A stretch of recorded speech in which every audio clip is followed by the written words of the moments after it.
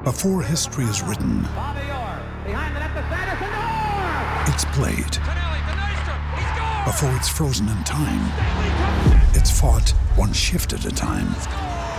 Before it's etched in silver, it's carved in ice. What happens next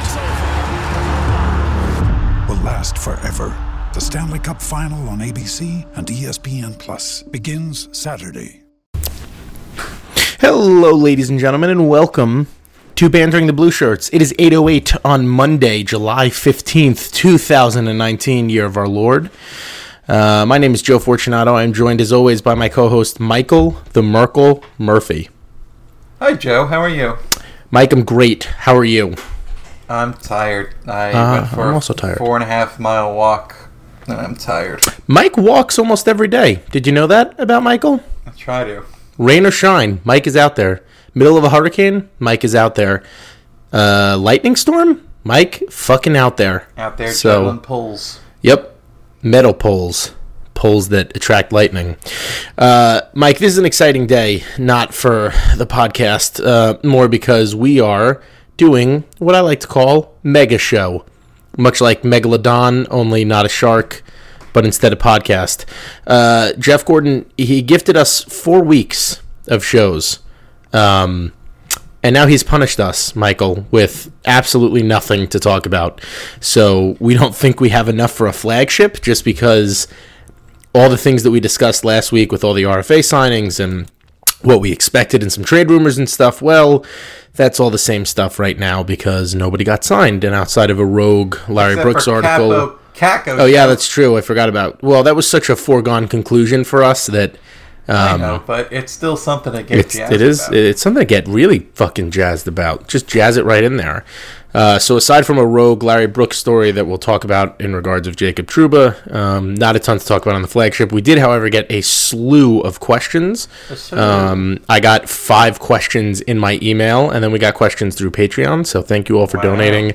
Patreon.com/BlueShirtBanter. And those of you who are patrons, please send your questions through the Patreon Messenger app, because that will ensure that we see it, and we will make sure we answer your questions because you are more important than everybody else. So... there you go.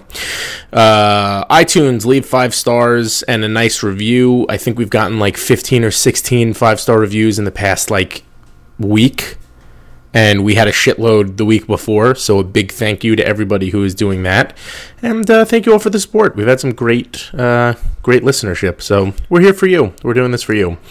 Thank you, Michael, friends. Why don't you lead us off? Yeah, so I thought we would start off by talking about Caco, just because why not, right? It's the best news of the week, so yes. It was, like you said, it was a foregone conclusion. We all knew he was going to sign. I think Joe is playing with a plastic bag. My wife is just putting the garbage bag in the garbage bin. Sounds like something you should have done for her, you son of a Well, bitch. you know what, Michael? It sounds like you're just going to reprimand me, then that's what's going to happen. And I wanted to ask you, specifically, Joe, a couple questions in regards to Capo resigning. Because, of course, everyone wants to know, who he plays with and where he plays. And I want to know what you think is the right spot for him. Is it the top line with Zib and Panarin? Is that where he should be? Or maybe should he be a little lower in the lineup, like second line, and you put him on the first power play? It's a great question, and I think it's something that David Quinn is going to work with a lot. It would not surprise me if we saw Mr. Caco on the first line, especially in the beginning. But I almost feel like it's kind of a double-edged sword, right? You put him with Zibanejad, you put him with Panarin, and there's this sense of, okay, this kid he's going to be overshadowed, obviously, by these two guys. That's exactly what you want.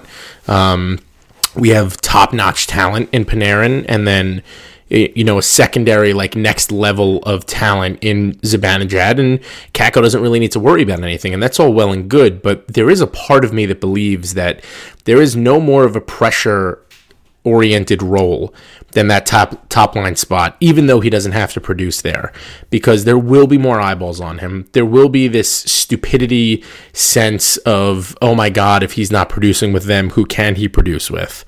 I do think that there is, I guess a merit is the right way to put it, to having him play on the top line at least for part of the season or a piece of the season. But I do think he is more likely going to lock himself in as the second line winger. Somebody who's going to play with maybe Kravtsov for a period of time, but Buchnevich, it depends on who the Rangers' second line center is. Maybe it's going to be Ryan Strome, although that's a horrific thought. Hopefully it's Philip Hedl. And I think that's a better spot for him because it's a little bit less of this, everybody's eyes are on me, I need to make sure that I'm doing everything that I'm supposed to be mentality. But that being said, I would absolutely not be surprised if he saw time on the top line. I'm just slightly concerned that we've hyped Kakko up kind of in a similar fashion to the way that Lias Andersson was hyped up, where nobody's really seen him play yet. We're going off of, international numbers, and there's the difference, obviously, is that Kakko is a legitimate talent, but the fact of the matter is he's going to struggle. I think you and I have said, and we've been on record as saying, that it would be amazing if he was a 40-point player for the New York Rangers, and generally 40-point players are not on the top line, and I just think that pressure might not be something that he's going to be looking to dealing with, especially as he acclimates to North American ice. That's a long way of saying I bet he's a second line player for most of the season, but I don't doubt we will see him on the top line. I feel like it's a tricky one to answer because spooky. We don't know yet what's going on with Kreider, which is we don't want to necessarily on the show this week just talk about how things are still in a holding pattern and uncertain because, we spent so much time talking about Trouba and Kreider, but like you said, we'll touch on Larry Brooks's piece. But in regards to Kakko, I think he likes to think of himself as a playmaker more than a shooter, so he wants the puck. And, if you're on a line with Artemi Panarin, it's Artemi Panarin's puck, right? Especially when it comes to the power play, where, we should expect to see... That is kind of a marriage that works, isn't it? Like, if Kakko is going to be the guy that's scoring goals, and there is... I don't mean to cut you off, but we do have to say that there's a difference between an Alexander Ovechkin goal scorer, somebody who legitimately does not need the puck whatsoever, right? Somebody who the puck can be on his stick for a millisecond and it's in the back of the net. And a Rick Nash goal scorer, somebody who legitimately needs the puck. He has to, that's how he creates space for himself. That's how he gets in front of the net. So Mike's point is a good one. I just want to clarify that. Panarin is a playmaker. Panarin can score, but Panarin is a playmaker. Panarin needs the puck on his stick. Kakko can score like that as well. But Kakko, a lot of the offense that he had in Liga and in the World Championship, right, it came from him dragging the puck like Rick Nash. Yeah, and with TPS in the Liga last season, 22 goals, 16 assists in 45 games. At the Worlds, where he was just a beast, 6 goals, 1 assist. I feel like he will adjust really comfortably to the role of, the guy on that line who's supposed to shoot on the opposite wing there of Panarin. And then when it's not going to him, it's Mika Zibanejad, who obviously is not shy about shooting. And I like that because Kaapo Kakko is, a lefty and Zibanejad's a righty. And to have those options with a playmaker like Panarin, I'm all about it. I feel like he should start there, and he should really only be taken out of that top line role to mix things up, or to maybe test him, being the guy who has the puck more. And, like you said, a lot of this will come down to that second line center and who it is. And, I wrote a piece for the Banter about why the Rangers should really be, dropping pucks in front of Philip Hedl and making him watch a lot of video and get very comfortable with what his assignments are in the defensive and neutral zone as a center, because moving forward, he's who you want, to be that second line center on this team. And it's crazy to think, but it's very likely, I don't know, I shouldn't say very likely, it is possible that we have Kravtsov, Hedl, Kakko as a second line, which is quite a thing.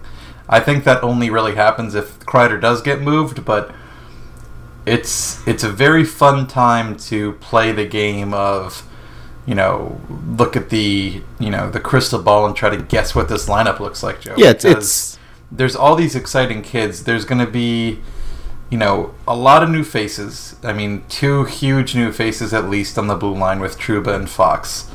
And then, of course, you have you have Kaapo Kakko, you have Vitaly Kravtsov, you have Filip Chytil ready to step into a bigger role. You have a very different looking team, and of course, the Panarin guy. So there's a lot of change. But I was interested. I think it was this morning, Joe, and I got an email from The Athletic where they do that kind of rundown. And like the very first sentence of the article was, the Rangers rebuild is over with a Panarin signing. And I know we've heard David Quinn and JD talk about, this is a build. Like they kind of shy away from the rebuild word, because I feel like if you're saying rebuild, that means we're not trying to win. And the moves the Rangers made, it's very clear they want to start winning hockey games this season. But I don't think the building part of the team is done. And it really can't be done, for the time being, because there are just a lot of guys here who are not going to be a part of this team when it's successful. I feel like the Rangers have too much kind of dead weight in the lineup. It's almost not even dead weight as much as it is filler gaps that you're just trying to. Kinder term. I mean, Ryan who would you Stromes, the Vlad Nemestikovs, the Brendan Smith, Mark Stahl, Nemestikov and Strome at this stage of his career for Hank. Is Hank going to make this team better, or are we reaching the point where Georgiev is the better goalie to have? Or Shesterkin. I mean, you don't. Yeah, there's a double-edged sword on that one too. Yeah, don't get me wrong. I love Henrik Lundqvist, but if we could be reaching that point where the kids are the better option if you want to talk about winning. And the bottom line is Lundqvist is still here for 2 years with this cap hit, and the same is true of Stahl and Smith and Shattenkirk. Yeah, Stahl, Strome, and Nemestikov are really the only guys that I would consider dead weight, quote unquote. Everything else is like Smith is stopgap, even if he doesn't play, and even in a lesser sense, Strome is kind of a stopgap as well.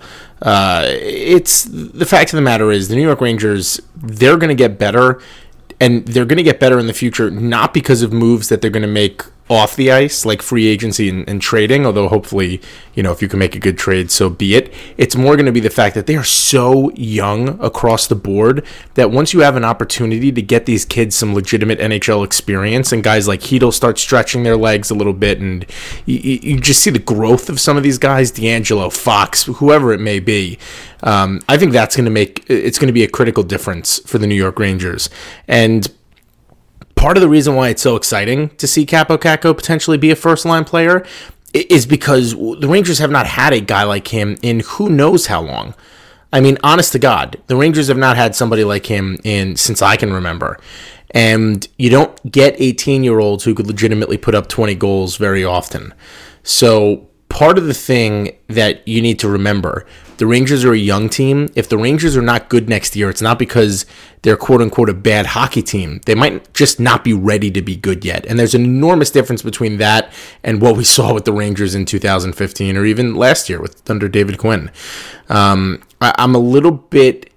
I'm skeptical about how we're going to see some bigger decisions made. I don't know what's going to happen with the Mark Stahls of the world. I don't know what's going to happen with the Ryan Stromes of the world.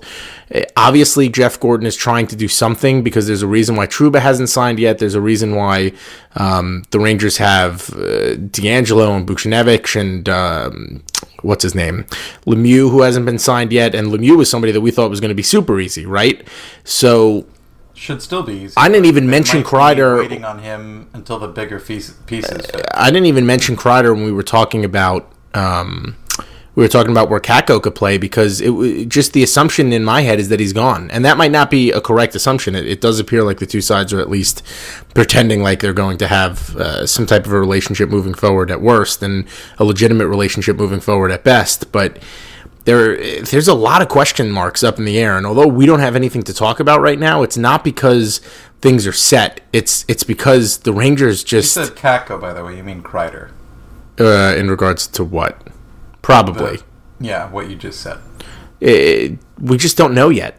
The roster is not set. The roster is not finalized. There's still a million questions that are going on for the New York Rangers. We just don't know anything yet. That's why there's really not that much to talk about. So just keep that in mind as we, go forward with that. The other big question, and it never felt like a question, but now it kind of it's being posed as one. Is essentially, is Jacob Trouba looking at what happened with Artemi Panarin and thinking to himself, money. I want to sign a 1-year deal right now and then sign an 8-year max contract next year when I'm eligible for it because I'll be on the New York Rangers through the trade deadline. Yeah. And it is... I'm trying to think of a nice way to word this. Larry Brooks has had some pretty significant opinions of late, call it the past 2 years, but really the past year or so, that have not translated into realities that have occurred. The Trouba trade, what he thought it was going to take versus what it actually was, that the Rangers weren't getting Kevin Shattenkirk. I believe he was one of the people who believed that the Islanders were the front runners for Artemi Panarin as well. So they're, take it with a grain of salt. That's a huge leap.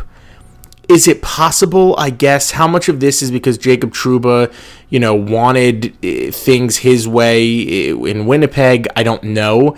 But I tweeted this out. The Rangers knew damn well what they were getting into when they traded for Trouba in the first place. I would be astounded if they were unprepared financially for what his ask was. It doesn't make sense. That's a very good point. The other thing I feel like this is important to say. I was talking to Tom and Shayna about what we could maybe talk about on the show tonight, and I think it was Tom who brought up the fact that the Rangers are not the only team who have big questions in terms of RFAs.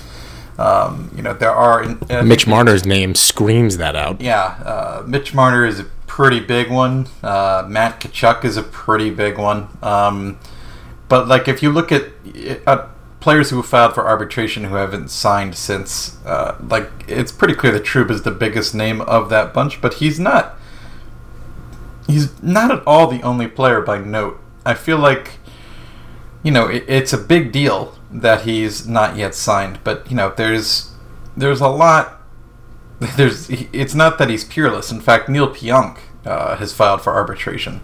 His date is set at July 24th in Winnipeg, so...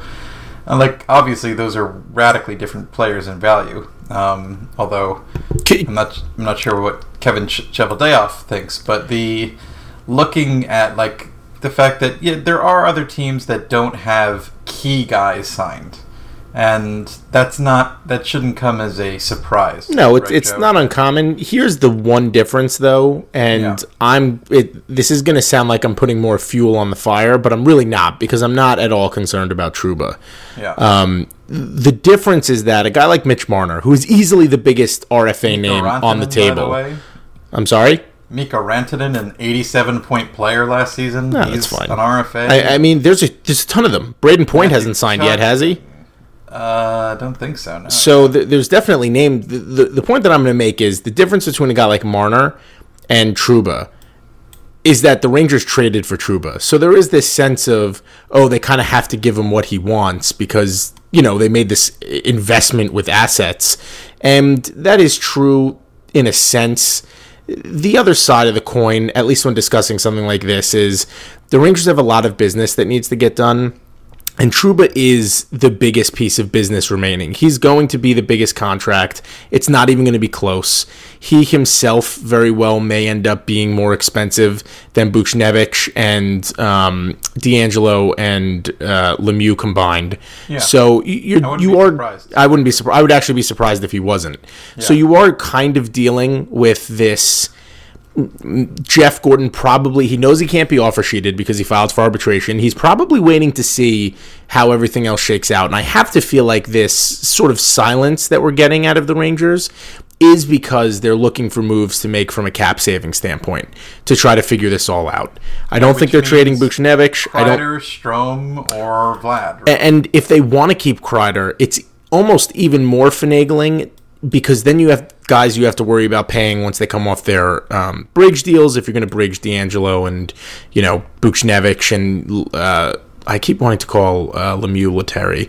I don't know why. He's also an RFA. He is, and probably, I don't know, qualifying offers went out today, so we haven't heard anything about that. I'm a little curious. But the point of the matter is there's a lot of business that has to get done. I'm not concerned. Nothing outside of that Larry Brooks article has been made publicly of Trouba kind of forcing his hand here with the Rangers, and I think we'd have known about it by now if he tried to do a one-year deal. The flip side, too, is if he does want to do a one-year contract and then sort of force the Rangers' hand, they can easily sign him to a one-year deal and then trade him at the deadline if they really feel that slighted to a contending team for a haul, instead of having to worry about signing him to an 8-year deal when he's 26 instead of 25. It might seem petty, but there is something to be said for doing business that way if he's being a hard ass. And his agent is notoriously tough, but again, how much of this is the fact that he didn't want to be in Winnipeg and Winnipeg kind of caused issues from the get-go, and how much of this is actually who he is? The Rangers intended him to be a long-term player this year. The Rangers intended him to be a long-term player moving forward. I don't think that's changed. What could have happened in the past month that would have made that change? Outside of the fact that Trouba all of a sudden realizes his leverage? Come on. Is it possible? Yes, but there's no way that if that was the case, that the Rangers would not be at least leaking some of that information publicly. Just to try to see, just to kind of garner this fan reaction when they come in with a one-year deal and be like, listen, this is why we had to do this. This is what he wanted. And the Rangers, they've said nothing. So that's my take on that.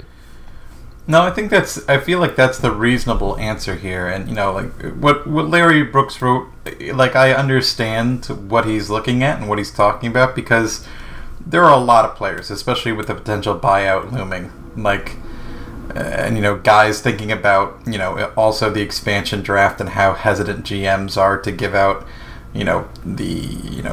the term with, oh yeah, here's your clause, you have a no move, you can't be taking the expansion draft, and here's your contract with buyout protection, which is like what Panarin has, just, only $1 million in salary, and all the rest of his money is in bonuses. And obviously that's very tempting for a player, and the Rangers are one of the few teams in the league that can do that. They have the big pocketbook to do that, right?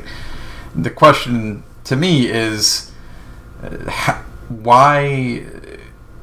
much should we read into Trouba's opinion on what his next deal should look like changes with, as the weeks go on here, or as the days go on and we get closer to the date of his hearing.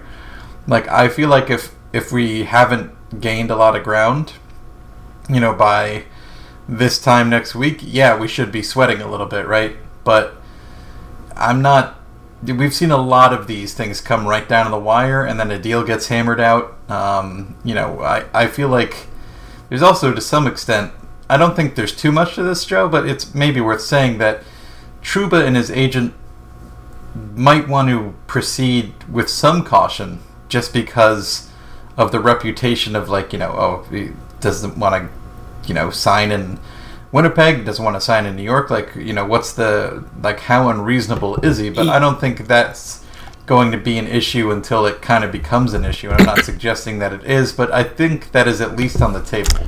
Yeah, and again, that's something that they probably have on the back burner, even if it is a concern of theirs, simply because players talk. I mean, Trouba would be a valued defenseman regardless of what team he goes to. He's going to get his money one way or another. Really, the last point I'll make on this is unhappy negotiations generally do not stay private very long. No. This nothing has been said of this negotiation whatsoever. So which leads us to believe that there's probably not too much. Nothing bad is happening, and there's at least a level of understanding between the two sides of what they're doing. That's what I would not.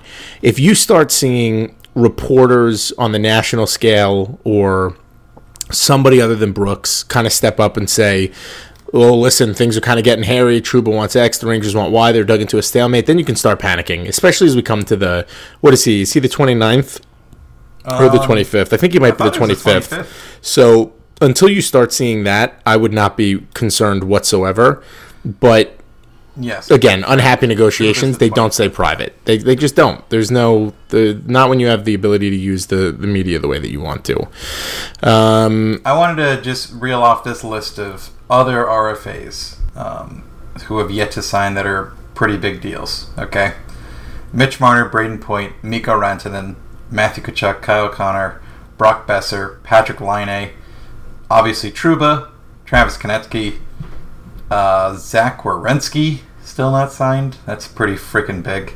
God, these you could build a legitimate all-star team with these names. Kevin Fiala, JT Compher, and the Rangers do have Booch and D'Angelo also in there. And it's so funny. I always think about Tony D'Angelo's season. He missed 21 games, still at 30 points. It's pretty goddamn good. Point per other game player for the New York Rangers. Especially, those guys don't grow on trees. He had 19-19 average ice time. Will Butcher 19-16. Will Butcher 78 games, 30 points. D'Angelo 61 games, 30 points. Some food for thought on that one. But yeah, there's a lot to this Trouba situation, and I also think this is an important point to make, right? Especially in light of the sentence I read this morning that definitely made me kind of go like, oh, is the rebuild really over? Because it seems kind of premature to say when the Rangers could essentially trade Kreider for a bunch of futures. Is that part of the rebuild? Of course it would be considered part of the rebuild. So that there's still a lot of things on the table that can affect the shape of this team in the future that have more to do than just with standard operating procedure. This roster, as you said, is still coming together. But the one thing that I think is really important here is the Rangers are locked at the hip with Panarin, $11.6 million for the full 7 years. They have to be very, very careful about the big pieces of this puzzle and how much money is invested in them. And I feel like it's kind of, I know there are a lot of people who might hear that and hear me say that and say, look, we don't have anyone signed after 2 years. I get it, I know. But let's just say the Rangers... But that changes so fast. Yeah, and just think about the Brady Shea contract, and it's ooh, okay, what do we have here? And let's say the Rangers maybe pay, 500 or 700 more K than a year than they were expecting for Trouba, and what they have with Panarin. It's great they have all these kids, but you do have to keep these things in mind, especially if you're a team that contends. And the reality is, we talk so much, Joe, about you have to build from within, and that's the only real way to win. But all the teams that build from within also have to find players from outside, one way or another. And having flexibility and cap space and having a good flexible plan for when that day comes is a good thing. You don't want to spend money you don't necessarily have to spend. I don't think the Rangers are going to get in that situation with Trouba, I also think he's worth 7.5 for 7 years to me. That's what he's worth. You pay he's going to be a lot of money, rightfully so. Yeah, and very much deservedly so. He is that kind of player, but I feel like the Rangers, more so than other teams, need to look at the contracts that are still hurting this team from the last time they thought they were going to win a cup. They have to look at the $5.7 million on Mark Stahl, the buyout hit of $3.6 million on Dan Girardi. The contract that they got at a discount of Shattenkirk. The fact that they were able to escape the Brad Richards contract, with an amnesty buyout. This is a team that needs to be very careful about the way it spends money. And you think back to this time last year, or around this time last year, with 2 years for $4 million each for Ryan Spooner and Vlad Nemestikov, and it does make you just say okay, whoa, we have the money. But the thing is, not every team can take those contracts on. You have to kind of be a little more careful, I think, is what I'm trying to say. And that's not what I mean specifically for Trouba, but it does fit into this RFA process. You lock up Jacob Trouba, you do that. And then I think you have to ask that big question for well, what about Chris Kreider? And I feel like it's very interesting to me that people are still split on Kreider, because to me, it feels pretty logical that he's a luxury the team can't afford. And like they could hold on to him and move him at the deadline, but that carries with it a great deal of risk. Like, let's say he gets hurt. Let's say, which, he has a history of getting injuries too. Like, that would be disastrous to say, oh crap, we didn't move him. We definitely were trying to move him to Colorado to get 16th overall in the draft. That didn't happen. And then we didn't move him before the season, even though we were trying to figure out how, the money is going to work and whether or not it's worth keeping him around. And we kind of treaded water, and, here we are. Like, we're still wondering whether the hell Chris Kreider is going to be here when... I can see the argument that he's going to be a valuable player to the New York Rangers, that he's a valuable player right now, but there's just such a risk to a contract like that with where the Rangers are. I say that if you don't get the right deal, I can also see them being they could regret that trade, absolutely. So It is a double-edged sword. You know what, let's go to the questions, because there are a bunch of Kreider questions. I know, so did I. We did a lot. My daughter is screaming. Let's begin with Tall Guy Robert, a patron. Hi, Joe and Mike. Love the podcast. What do you think about the Rangers possibly moving extra salaries via trades, burying in the AHL buyouts, etc., to give breathing room for moves on the season? So I think we've discussed, Kreider at length, Nemestikov. Yeah. Remember, if you're burying, I believe it's this year you save $1.075 million. Yeah. So it's not a ton of money, but Mike, why don't you take some of the other options away while I quickly grab my daughter? Yeah, sure. So I think we can safely expect you have Brendan Smith and Matt Bolesky buried, because that's kind of what makes the most sense. The other guys, I feel like they can move. I think there might be a temptation with, the front office and probably also behind the bench to have at least one of Vlad Nemestikov and Ryan Strome, because they are kind of, veterans that have been around enough that you can play at center in case a kid, i.e. Philip Hedl, isn't ready there. But moving one of those two contracts is really appealing, and I feel like a lot of teams should be interested in Vlad Nemestikov, because it's just a one-year deal.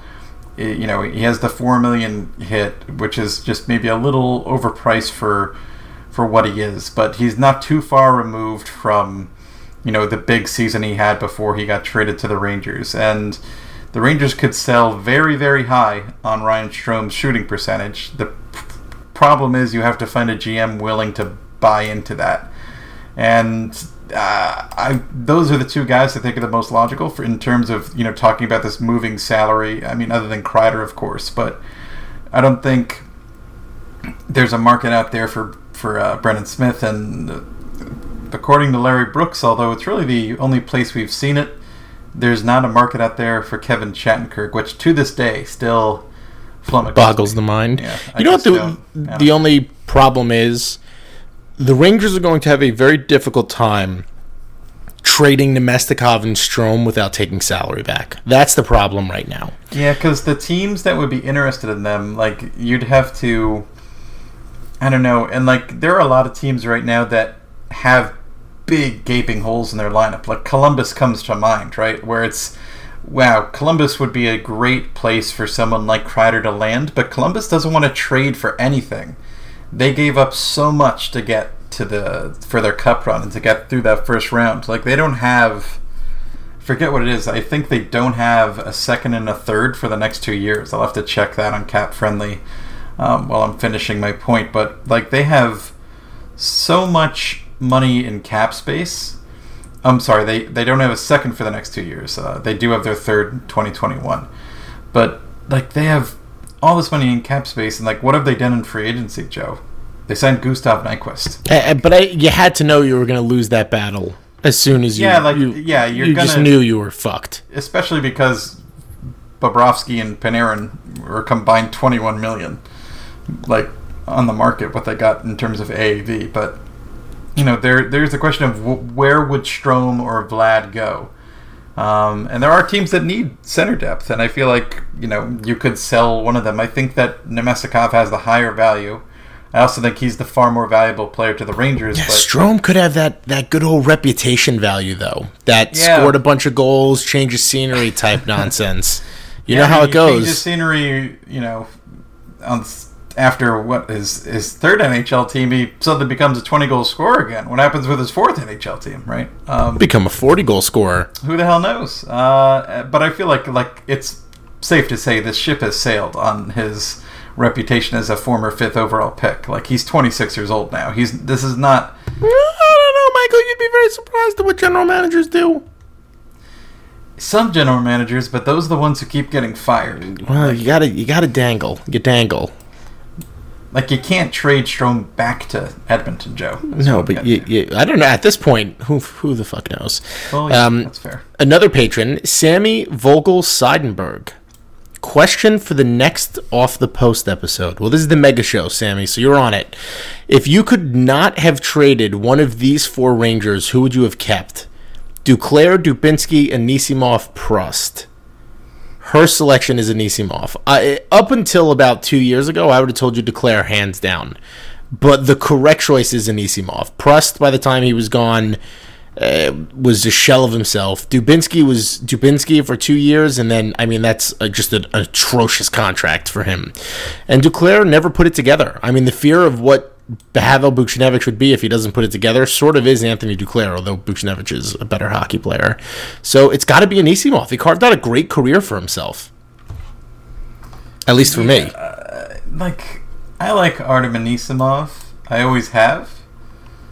But like the deal he signed, I'm checking now. The deal he signed in 2015 with Chicago with a $4.55 million hit. It was pretty rich for a guy who,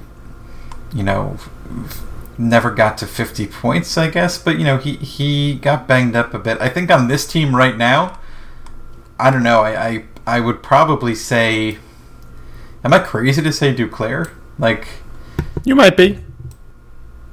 Anisimov was a hell of a hockey player. Great two-way hockey player. His offense never really blew you away, but there were, 3 years ago now? 3 years ago, he had 45 points in 65 games with the Blackhawks. But how much of that is due to who he was playing? I don't know, Michael. But here's the other thing. A 3-time 20-goal scorer, actually 4-time 20-goal scorer. All right, but I have 2 things to say to you. Here we go. Here's where it comes down to Mike hurting my feelings. No. The first of which is Duclair's 23, 24 in August. Jesus, is he that young still? The second of which is he had 19 goals in 74 games split between the Blue Jackets and the Senators. I still take Anthony Duclair. I do love me some Anthony Duclair, I have to say. Let's see. Anisimov's 31. Well, yeah, so I'm more talking player during their quote-unquote prime type aspect. Yeah. And when the Rangers traded Anisimov, he was a kid. He was probably 23 or 24 himself. Duclair, what did he have? 33 points last year in about 60 some odd games, 64 games. It's not a terrible season. No, he's a goal scorer, man. And Torts fell in love with him in Columbus. He pushed him really hard, but he admitted that trading away Duclair was really hard for him because they worked really hard on his game, and he's one of those guys. The skill is unbelievable. So I definitely wouldn't having someone like Duclair. It's a great question. Give me Duclair every day, all day over Jimmy Vesey. Oh fuck yeah! It's not even close to me. Just in terms of the sort of players they are, roughly the same. Age, and both play wing and all of that. But that's a great question. It is a great question. I like that question. Atlantic Ocean Suites. There's an email question. Hi, Mike and Joe. Parentheses and Joe and Mike. Can't get it wrong. However, he told me his name. Mike Strum. Can't mess up pronunciation of my name. I may have. Also, you spelled my name wrong. It's Joe, not Jo, but that's fine. He's the one who suggested that we use emails if you don't have Twitter. So he thanks us for this. You're very welcome. Another Mike. What a surprise. Shut your mouth. My question is, what chance do we have of having a Rookie of the Year next year? And who is most likely to get it if it is a Ranger? It's Capo Caco if it goes anywhere. Yeah, and Yes, it's 100% Kakko. I mean, I'm just saying. Jack Hughes plays with. I'm just fucking Taylor saying, Hall. Michael, that I think that Kakko is more prepared for the NHL game than Hughes is right now. Hughes is That's a child. very fair. He's a child. He is an infant. Kakko is an ox human. He's Oxman. Kakko is like if you're in the Serengeti, he's the lion who's like, his mane isn't all the way grown in, but he's still just a murder mouth. You know what I mean? A murder mouth? Whereas Jack Hughes is still like little whiny Simba, voiced by, Jonathan Taylor Thomas. All right, let's get to the next question before you continue. Did Matthew Broderick do the voice of old Simba? I think he did. When Simba came back after he had a bunch of bugs with Timon and Pumbs. Remember that? We took my daughter to Build-A-Bear yesterday because fun. we did a little mommy, daddy, daughter day on her final weekend of being an only child, or second to last weekend of being an only child, because she loves lions. She's on my lap right now with Kion, who is Simba's child, who has his own show, his own animated show on Disney called The Lion Guard. So we took her because they have all sorts of Lion King stuff, and we were like, oh, this will be nice. It'll be an opportunity for her to get a new lion. And you know who she wanted? The fucking warthog. She wanted him. Puma. Wanted him. Pumbaa, not Puma. Puma's a name for a mountain lion. Pumbaa. Pumbaa. Pumbaa. And Pumbaa. Hakuna Matata. What, do you have the name picked out for the next Fortunato baby? Joseph. No. Not a junior, though. I am also a Joseph, not a junior. So Why not Michael? Why not because Michael is a horrible name. Am I going to be a godfather this time? Yes. To another child. Sean Gabay, if Kreider is traded, who is the Rangers' best option to fill his role in front of opposing netminders? That's a great question. I like that question. It could be Kakko. Kakko is a big physical guy. He's hard as hell to move. Brendan Lemieux is my guess. On the power play and stuff, though? I mean, I'm talking about too. Kreider's complete offensive impact. Kakko, he can clean up the junk, man. Kakko is 6'3". He could do a lot of that. Almost 200 pounds. So. He's an ox, a human ox. And he's strong as hell on his skates. I like Brendan Lemieux. I just Hella think strong. would be a good power play 2 option. He's not going to replace Chris Kreider. Chris Kreider is so good in that role. That is how Lemieux scored a lot of his goals last year too. Yeah. Was in front of the net. Yeah, he's a guy who scores from the Jimmy Vesey area, like a stick's length around the net. So like, you scored 6 feet around the net for the most part, and he's really adept at wraparounds. I know that's something he worked on with his dad, that part of his game, and getting good at that. Because it became evident when he was a prospect that he had to get kind of creative to find his goals. Because he's never going to be the fastest guy or have the silkiest hands. So, when you're a guy like that, like our Silky mitts. Other question mentioned Brandon Pruss. Like Brandon Pruss scored goals any way you can get them. Same is true of Brian. It's a little Boyle. different. Maybe you know what? Maybe the answer to that is a free agent. Maybe it's Brian Boyle. Oh, you know what, Michael? Speaking of that, are you ready for this one? Jason Silverman, I thought though the Rangers have accelerated the rebuild, they're still rebuilding, be it the later stages. Why sign free agents like Brian Boyle when you have a number of younger kids that need to play? Developing younger players is still the number one goal in the coming year, no? Why don't you handle that one, Michael? That is a very good question, a fair question, especially because the Rangers did sign Greg McKegg, even though it's just... There's no way he's... Like, could he possibly be an NHL expected talent? Joe, it was a one-way deal. Yeah, but he was signed for less than the total to be buried. So, like, Joe? I'm just saying, Michael, we talk a lot about the ways that Jim Dolan is a good owner for the New York Rangers and hockey. One of the ways is that you don't give a fuck about his money, man. Joe? If you got to pay the guy $750K to play in the AHL, you pay him fucking $750K to play in the AHL.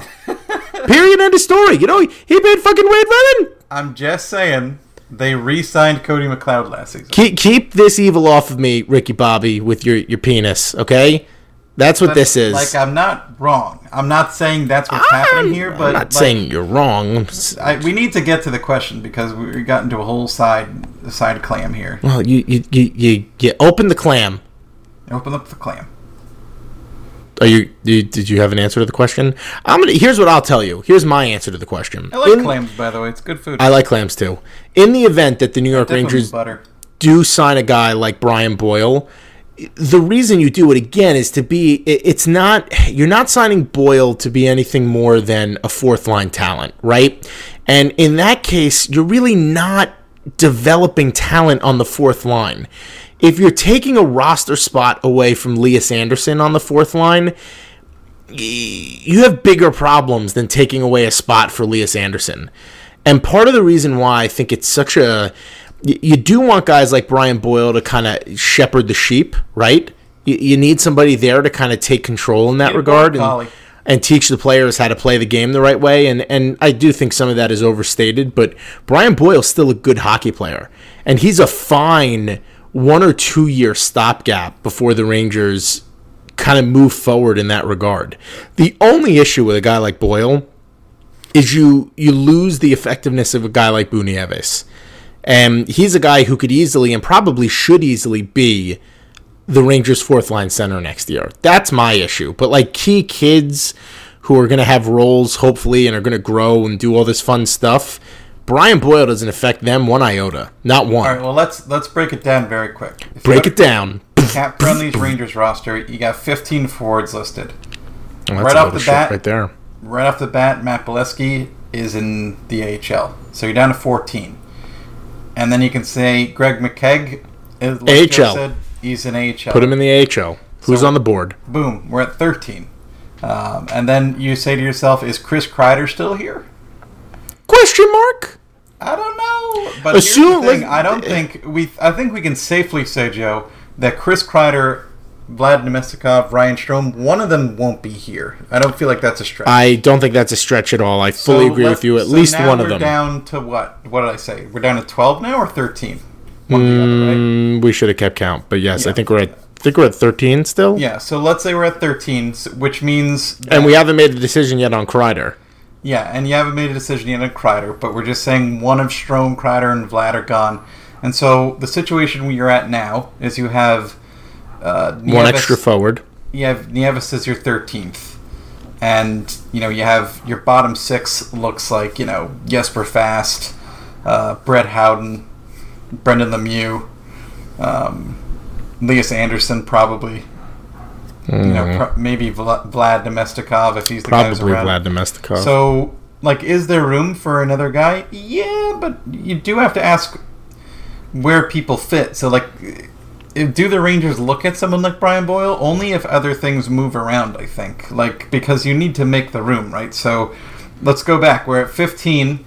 Bolesky gone. Let's just say one of Vlad, Strome, and Kreider's gone. 2 gone. And then you have Greg McKegg, not really there. So, that's 15 minus 3, and now you're at 12.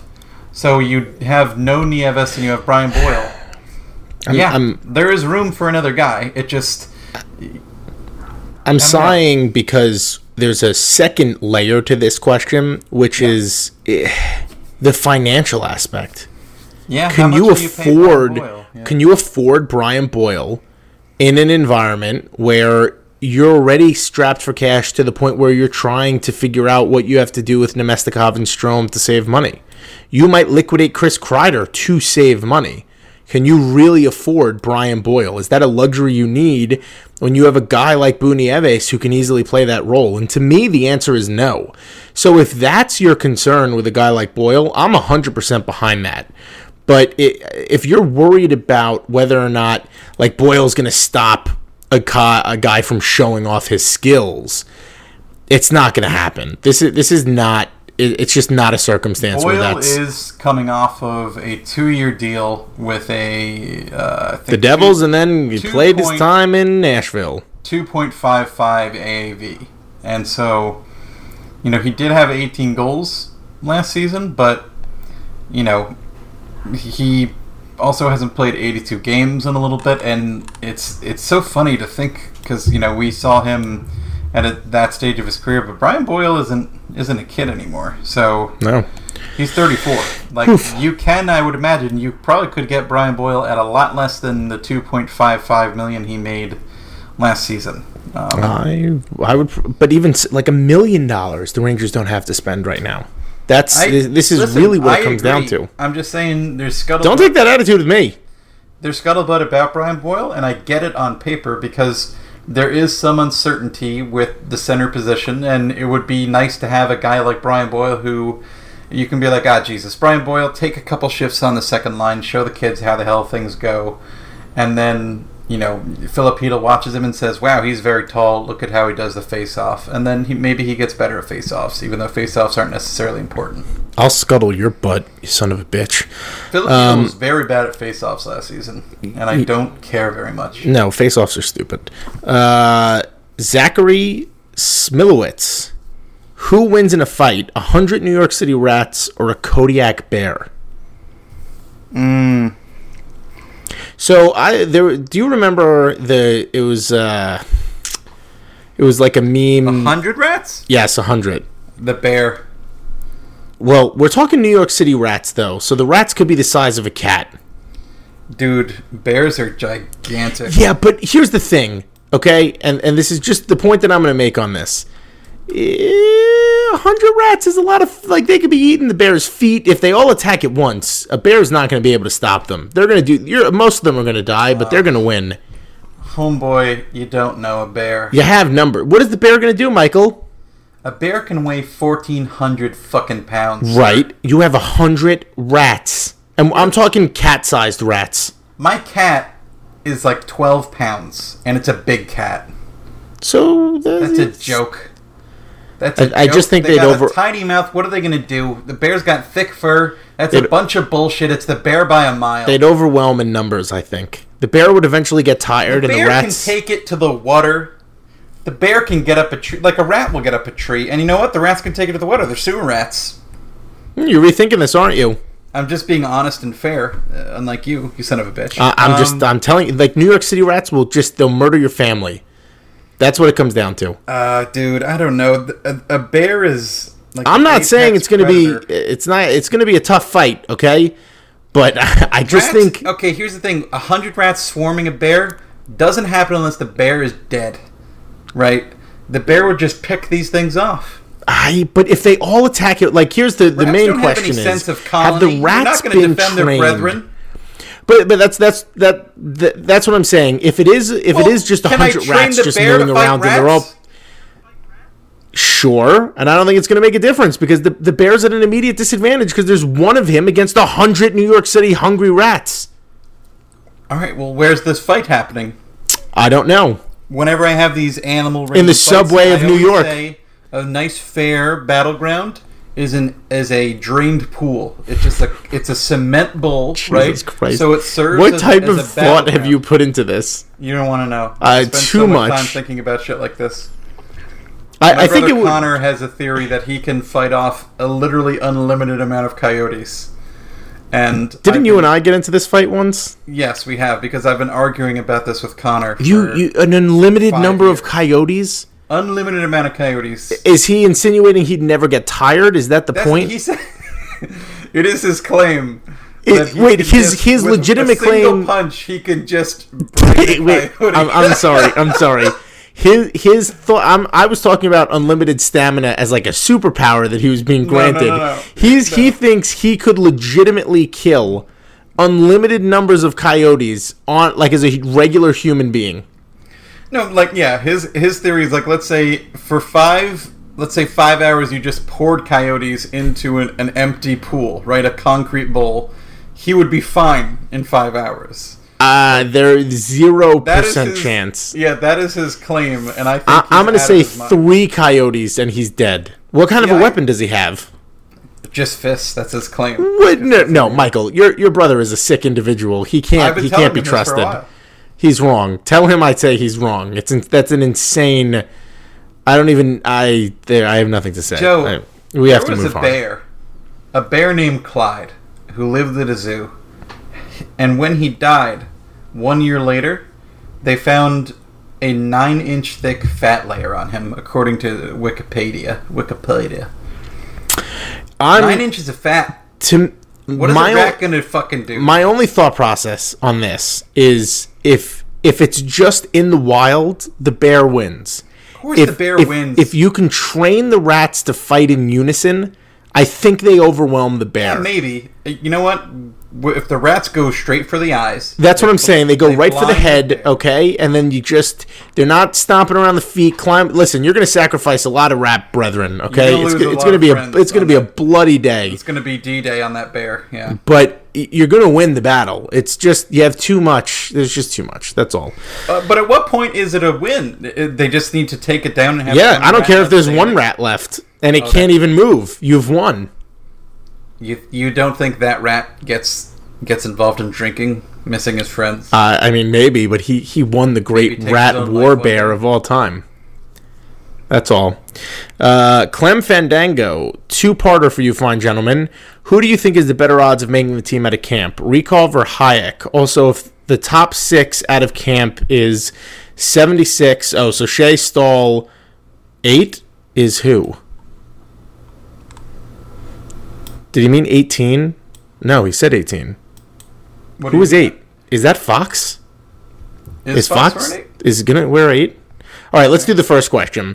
Hayek or Rykov? I don't think either of them are going to make the team, but if we're being honest, it is absolutely Hayek. Hayek to me makes all sorts of sense for a lot of reasons. Like, he's already had the taste of the NHL.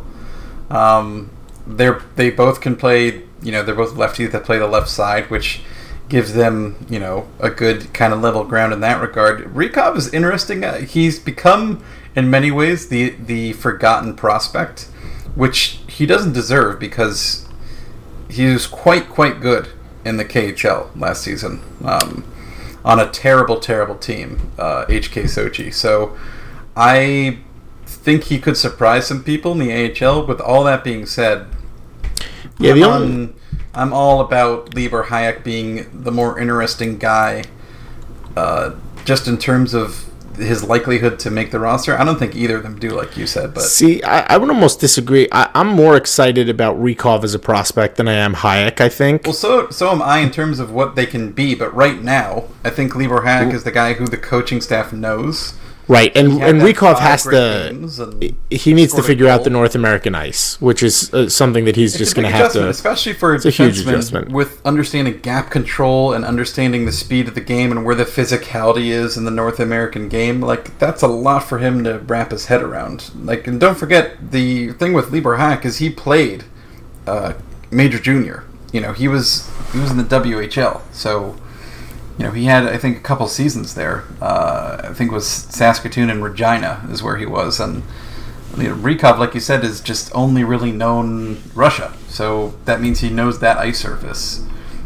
And I think you and I talked about this, or maybe it was in our Slack channel. Like, I was looking at the hit stats from the KHL, because you do have a lot of interesting stats you can look at.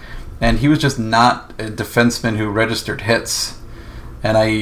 Which isn't totally unusual in the KHL. Yeah, it's a less physical league, bigger ice surface, but it was still one of those things. It's like, oh, well, I'm sure that's something that the coaching staff here is going to say, like, yeah, we want you to hit, kid. Like, you gotta get there and hit. You gotta knock guys off the puck. 6'2", he should be able to hit. He's 225, so he's solid as a rock. Yeah, it's a long answer, but those are the answers to your questions. Mike O'Canic, Joe, do you always ignore my questions because you don't want to empower another Mike? Maybe. That's my answer to that. And then he has an actual question, and he is a patron, so I am allowing this abuse because of that. Not that I want to trade him, but if you were going to trade Elias Anderson in a prospect swap like Buffalo did with Nylander, what prospect would you trade for? I think the only guy that legitimately makes sense in this regard is Pujärvi. Pujärvi, yeah. Pujärvi. Who's also an RFA, by the way. He makes sense to me. I mean, how many other people, especially in like a realistic sense, Anderson, you're either selling super low on Anderson or you're selling Anderson to somebody who, in the case of Edmonton, you can just be like, listen, we're going to get a change of scenery guy. You're going to get a change of scenery guy. That's all it is. Yeah, Puljujarvi is still 21. He did play 46 games. Edmonton completely bungled his usage. And just a usage bungler. That's a really good word for it. They have just bungled him, like in by every possible measure, right? And like some people will look at 46 games, 4 goals and 5 assists. Why do people think this kid's good? Especially like his AHL stats aren't, jumping off the page. Because he was bungled. Straight bungled. It's not a secret that Edmonton, Connor McDavid succeeded not because the prospect development is good. He's just an amazing prospect. That's all. He's just hockey Jesus. He's very, very good at the hockey thing. Which is an important, we have to say, that is an important aspect of being a hockey player, is being good at that hockey thing. Let's do that hockey. With the skating and the shooting and the skating and the shooting and the scoring the goals. That's the only real trade that I can see that makes sense in the regard, like if you're going to move Anderson in a deal where you're not completely losing out and selling low, it's going to be one of those change of scenery deals, and that's kind of what we're working with right now. Gray Market, hello Michael and Joseph. Is Trouba historically considered a good power play quarterback? How would you rank our current options for that role? Trouba played an enormous amount of time on the power play in Winnipeg, and he put up 50 points last year. So that's nothing to sneeze at. Now, the Jets have Line A, and they have a couple of other trigger guys on the power play that definitely make something of a difference. But to me, I mean, listen, next year, Trouba is easily the most suited for the power play role, simply because A, he's done it before, and B, he's the best of the options. I mean, D'Angelo, actually, I was going to say, I kind of forgot about D'Angelo. I might be doing him a disservice there. But Fox isn't going to be ready right away. And you know what? D'Angelo, he moved the puck really well. D'Angelo may be my number one, to be completely honest with you. It may be D'Angelo Trouba, and part of that isn't a talent thing so much as the Rangers are going to be asking Trouba to do a lot. And I know I've mentioned this on the podcast before. It's the Ryan McDonagh thing again. Do you really want to have Trouba do a lot of everything and just kind of take him away from these other opportunities? That's really what it comes down to. And I don't know if I want that. Said. I often say things well. Here's the thing about Jacob Trouba that most folks should understand. I'm looking at Natural Stat Trick right now. Natural Stat Trick. Last season, Joe, 18 power play points. We're talking about Trouba. Yeah, Jacob Trouba. So that's actually, for the amount of offense that he put up, that's not a ton. Not a ton. The years before that, Joe, in the 54 games he played in 2017-18, 3 power play points. Mm-hmm. But was he playing a lot on the power play back then? I'm just telling you. I mean, 81 minutes, I'd have to compare it to... I have to look at his per games. Wait, he only played 81 minutes? I have to look at his per games, buddy. Well, I'm just saying, it's Trouba off the bat because, again, he's the most suited for it. Yeah, but so last season it was... I'm sorry, I just found the answer for you. So 2017-18, a minute 30 on the power play. This past season, 2 minutes and 4, so another 34 seconds average. And he put up the offense to boot. So yeah, so my whole thing is like, yeah, he is that guy, but I think the point you raised about you don't want to McDonagh him and just say like you're on PK 1, power play 1, even strength. You're gonna play with Mark Stahl. You're on a lot of ones, kid. Yeah, just hang on as long as you can. But don't die. Like you have Tony DeAngelo, like. Who's a very good hockey player. He does the power play thing very well. Let it happen. You also have Kevin Shattenkirk, who, I think if you tell him like, play on your offside on the second power play unit, try to get your confidence back up. Why not? But and to rate him, I would say it's ADA, Trouba, Shattenkirk, Fox, in terms of the power play quarterbacks. And I only put Fox where he is because he's a rookie. We don't know, right? It's very hard to say what he's going to be able to do.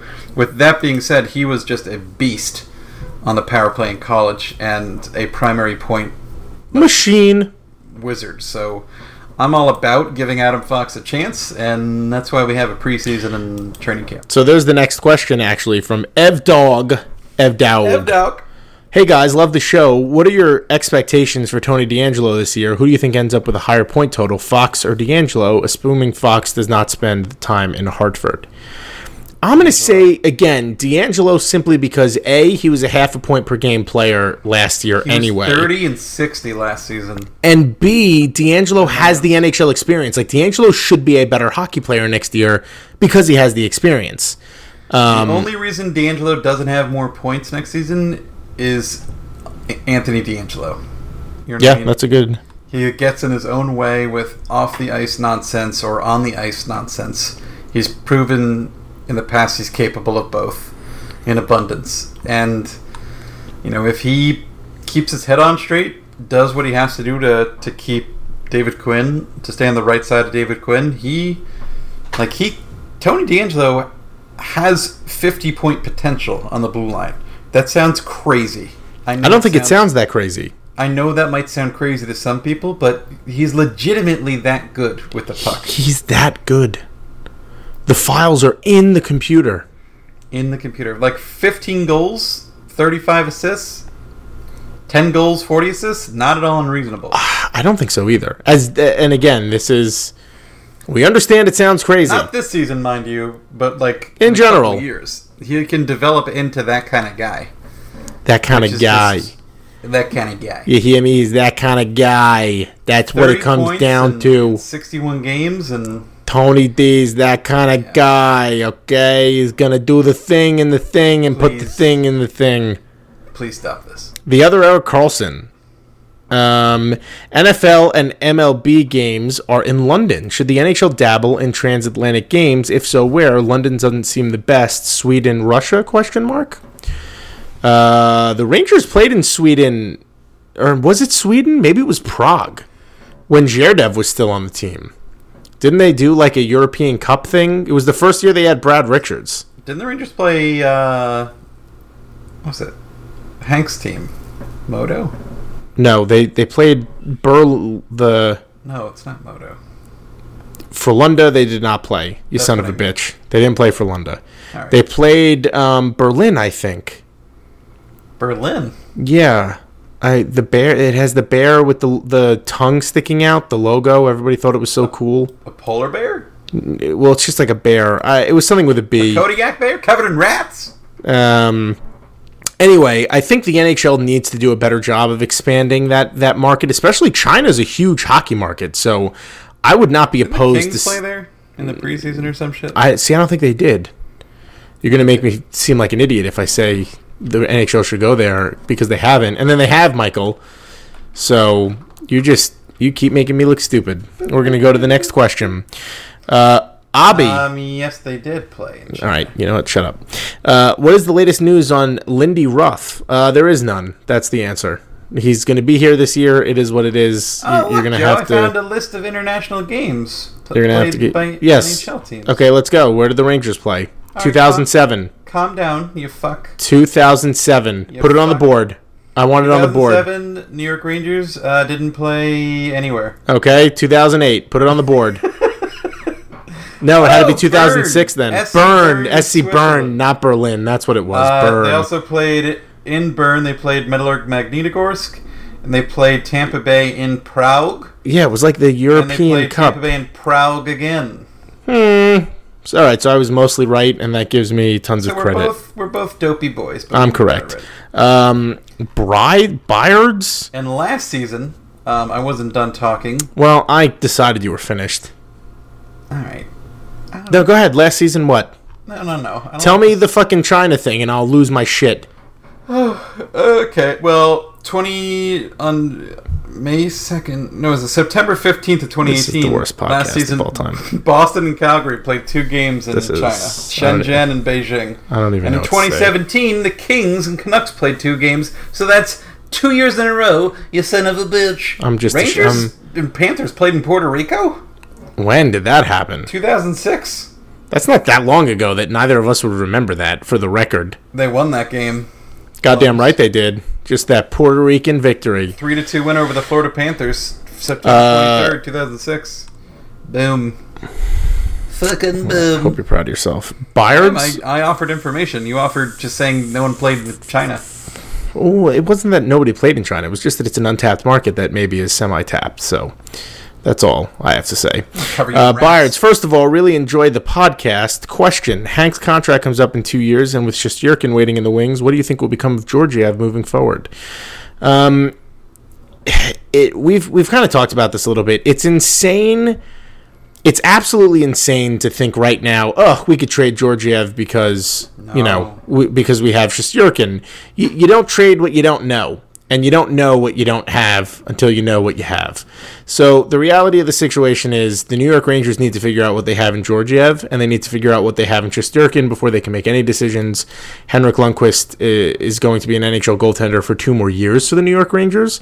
I think there's an argument that could be made as to whether or not that's going to be he's going to make the team better, if you will. You keep Georgiev at least. You got to figure it. Who's on the board? You got to figure it out. That's really the be all end all on this one. Who's on the board? That's what Joe says. He wants to know who's on that board. If you're not telling me who's on the board, we're going to have serious problems. How many rats can you get on that person? How many rats are on the board? I mean, think about it. How many rats does it take to get to the rise?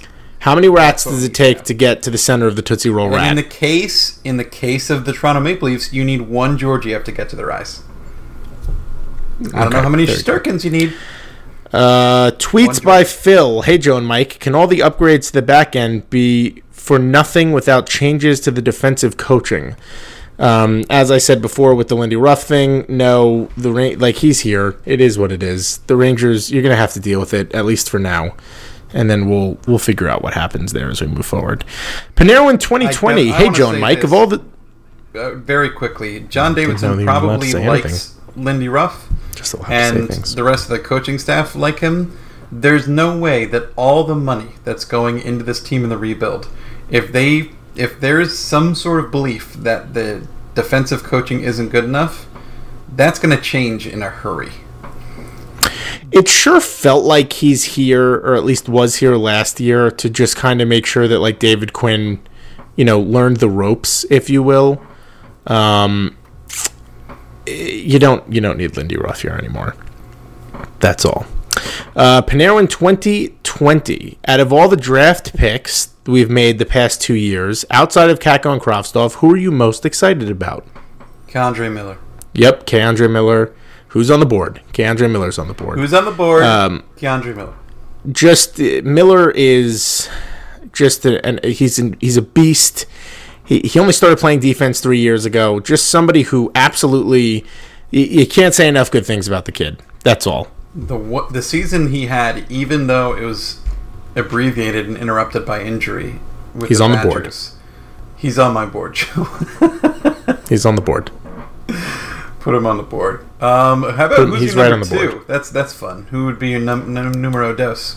Lundqvist. Oh, see, I agree with you. I like that. No, look at that. See, the two of us, we're just out here fucking agreeing with each other. No Kravtsov, no Kakko. All right, yeah. Then I would say now's Lundqvist. Yeah, I think that's a really easy decision to make, at least in that regard. He's on my board. He's on the board. Well, this is part of the board, Michael. You got to figure that out. Who's on the board? He's on the board. Final question. And Tarmo Ruonanen. No one's talking about him. You're just out here liking Ruonanen, huh? Interesting. Think you're better than everybody else. His last name for me right now? With your R-E-U-M-M-E-N.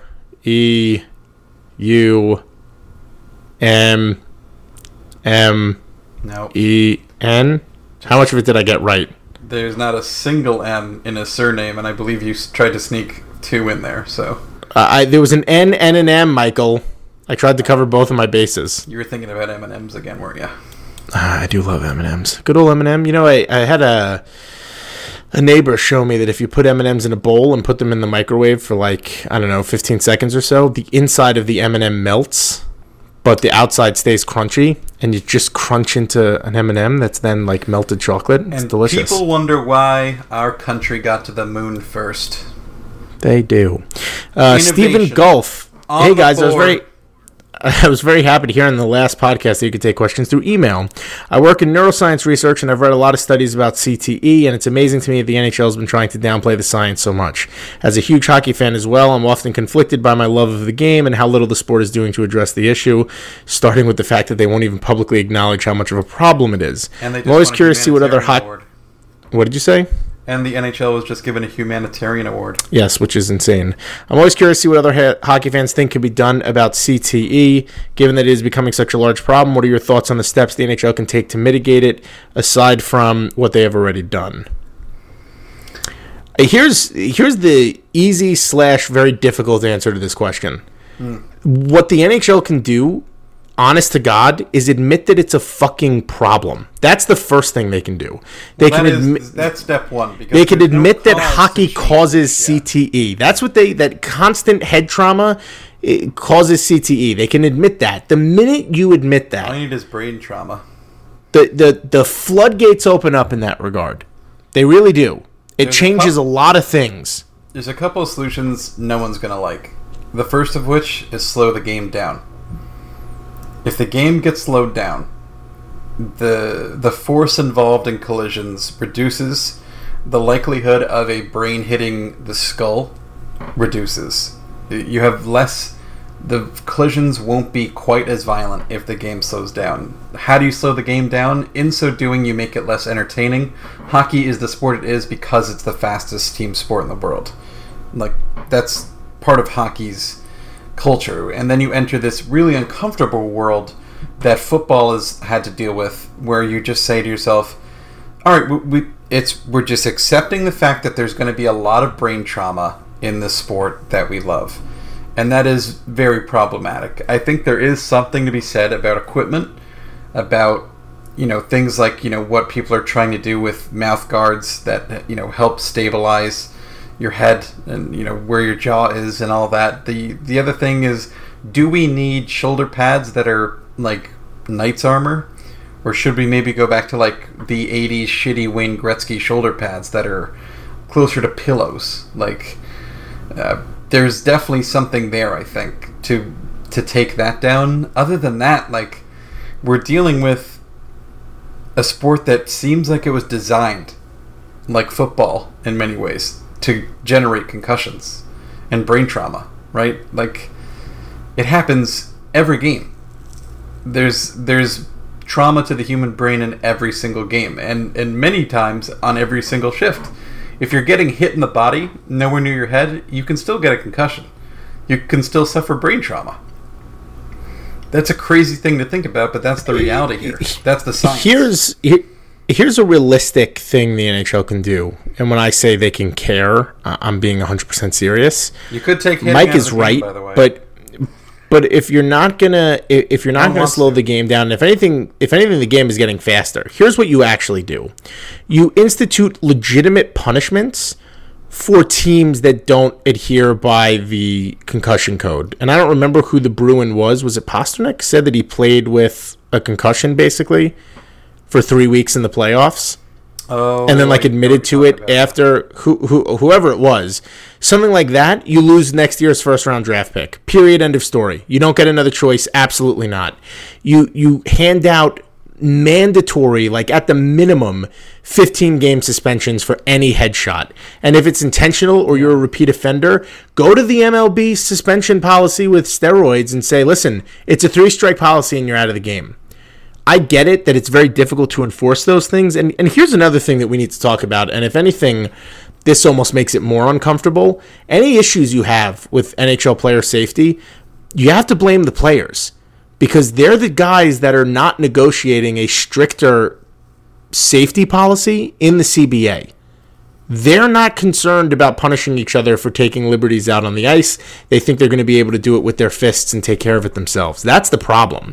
The NHL players' safety is its own brand of stupidity at times, but the maximum fines and, you can only get 5 games suspension, and then if it's a in-hearing meeting and all that stuff, that's all negotiated in the CBA.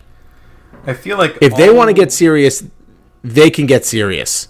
I feel like all we need to understand about where the league is and where, to some extent, the league encompasses players and general managers and ownership and everything. All we need to understand where things are in terms of how serious dirty hits and repeat offenders and problematic play that causes concussions are. Just look at the deal that Tom Wilson got, Joe. Yeah. $5.16 million for 6 years for a repeat offender who is widely considered one of the dirtiest players in hockey, if not the dirtiest, and probably the most dangerous just because he's so big, right? He's so big that when he does go over that line, he's 6'4". Like when Brad Marchand slew-foot someone, it's super dangerous. But when Tom Wilson tries to kill Oscar Sundqvist in the preseason, like, oh yeah, he could have killed him. Like, he's that much of a force. And like, that guy's getting that contract. That part of the game isn't going to go away if guys like that are getting that sort of contract. And that's why I think it was last September, I think, or August, I wrote a piece about like looking at where suspensions came from and how the league handed them out. And like, the bottom line is you need to have stiffer penalties. And I agree with you. You need to find a way to punish teams that make that, like, if a team has a player, if the Capitals have Tom Wilson and he knocks a guy out, let's say he gives a guy a concussion, he's out 6 months, there's something to be said about Tom Wilson shouldn't be back on the ice for 6 months. Right? Or you're kind of right, too. And the Capitals should also take a hit, because how else are we going to learn? Right, you're a repeat offender. Okay, now you're losing draft picks. You're a repeat offender once. Okay, you just lost the second-round pick. Something like that. And people are going to hear that, and they're going to balk, and they're going to go, oh, it's a men's game, and blah, blah, blah. I'm going to say this. I really shouldn't, because I don't know. But last conversation about this, Michael Sauer could not, he can't live a normal life. And I don't know if that's still the case or not, and I hope it isn't. But you're talking about people's lives. If it's not the case, then his life is still dramatically was altered. It was altered. It's at best it was altered career, for a period of time. The quality of his life dramatically changed. Obviously, not for the better. His career, what he worked for all of his career, just went away with one hit by Dion Phaneuf, I believe it was. And it just was Phaneuf. It just so happened that was for Michael Sauer. That's all it took, and that's this thing. And I know, I said, take hitting out of the game, and, as someone who follows and covers the women's game, there are a ton of concussions in women's hockey as well. And that is a big thing that doesn't get talked about a lot. But there's also the whole theory of, a lot of, in women's hockey, you have full face shields, full visors. And, when you're coming up through juniors, you have all that, and you feel indestructible, right? And there is a big problem with that. Like, it's crazy and counterintuitive, but there might be something to less equipment. Like, keep your helmets on, obviously, but like, that's what they talk about with football. Take away helmets. Yeah, because the helmets it becomes a blunt instrument, right? It becomes a weapon, essentially. That's a crazy thing to think of, but like a shoulder pad in hockey becomes a weapon. When you don't pull back at all because you're not going to sustain an injury, but you can just clean a guy's clock out and hit him on the jaw, like Tom Wilson will do, it's a problem. I agree, Michael. I actually read that question ahead and saved it for the end because I knew it was going to be that's why you're a professional, topic. You know what, Michael? I feel like a professional, if it makes you feel any better. So it should, because you get to work with me every single day. Patreon.com/BlueShirtBanter. Again, please donate. We've gotten a flood of new donations. I appreciate that. Michael appreciates that. It helps us keep the show better. So we would like you to continue to do that if possible. You get awesome tchotchkes too. Mike sends out stickers and mugs, and sometimes he writes little hand-drawn notes, and sometimes it's photos of him nude, and you just don't know what you're going to get, basically, is what I'm saying. So I normally write thank you. No, Michael, he draws me things sometimes. Sometimes he goes out of his way to push you in it and make love he draws me a bath, and he puts delicious rose petals in it for me. I don't know why I said delicious. Have you ever eaten a flower? A lot of people eat flowers. Some people do eat flowers. I'm down for eating a flower. What do you think is the best tasting flower? Great question. Honey flower? Is that even a thing?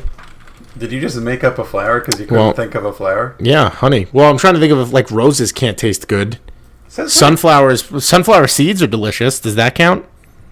I think that counts. I'm looking up the 10 most edible flowers. Well, that doesn't mean delicious. While he's doing that, a new patron, 25211. Chrysanthemums. 5212. Adam Nowick, Aiden Gaspar, Alex Gardner, Armael Kistner, Andre Chicagoff, Anthony Viola, Arch Williams, Bob Cowa, Bobby Callahan, Chris Habibi, Chris Lucas, Chris O'Connor, Christopher Manamite, CJ Vivola, Clark Carroll. The past three are new. Bad at this still? I don't know. You want to do this from now on, you son of a bitch? Craig Launchin, Dan Carosi, Daniel DeGen, Danny Santiago, David L. Singer, Eric Cohn, Eric Carlson, Fancy Lawrence, 50, Gabriel Vargas, Igor Zatlovsky, James Dangles, Jeffrey Stein, Jermaine Francis, both of them are also new. John Reppy, Johnny Lowe, Jordan Sassone, Joshua Zarkin, Heath Franchillo, Matt from Brooklyn, Guy from Montana, Michael Alsante, Michael Kanek, Michael Marcus, Michael Scott, Michael Silvers, Michael Offit, Panarin 2020, Sammy Vogt. It is a squad of mics. Another new one, Stephanie Benvengo, Stink Fleeman, Tall Guy Robert. Another new one, the Tin Man, Thomas Osa. We have a couple more on the next page. And then Trevor Kempner, one more. Thank you all for donating. We appreciate it. We love all of you. A cup with that amount of Joe. I hate you.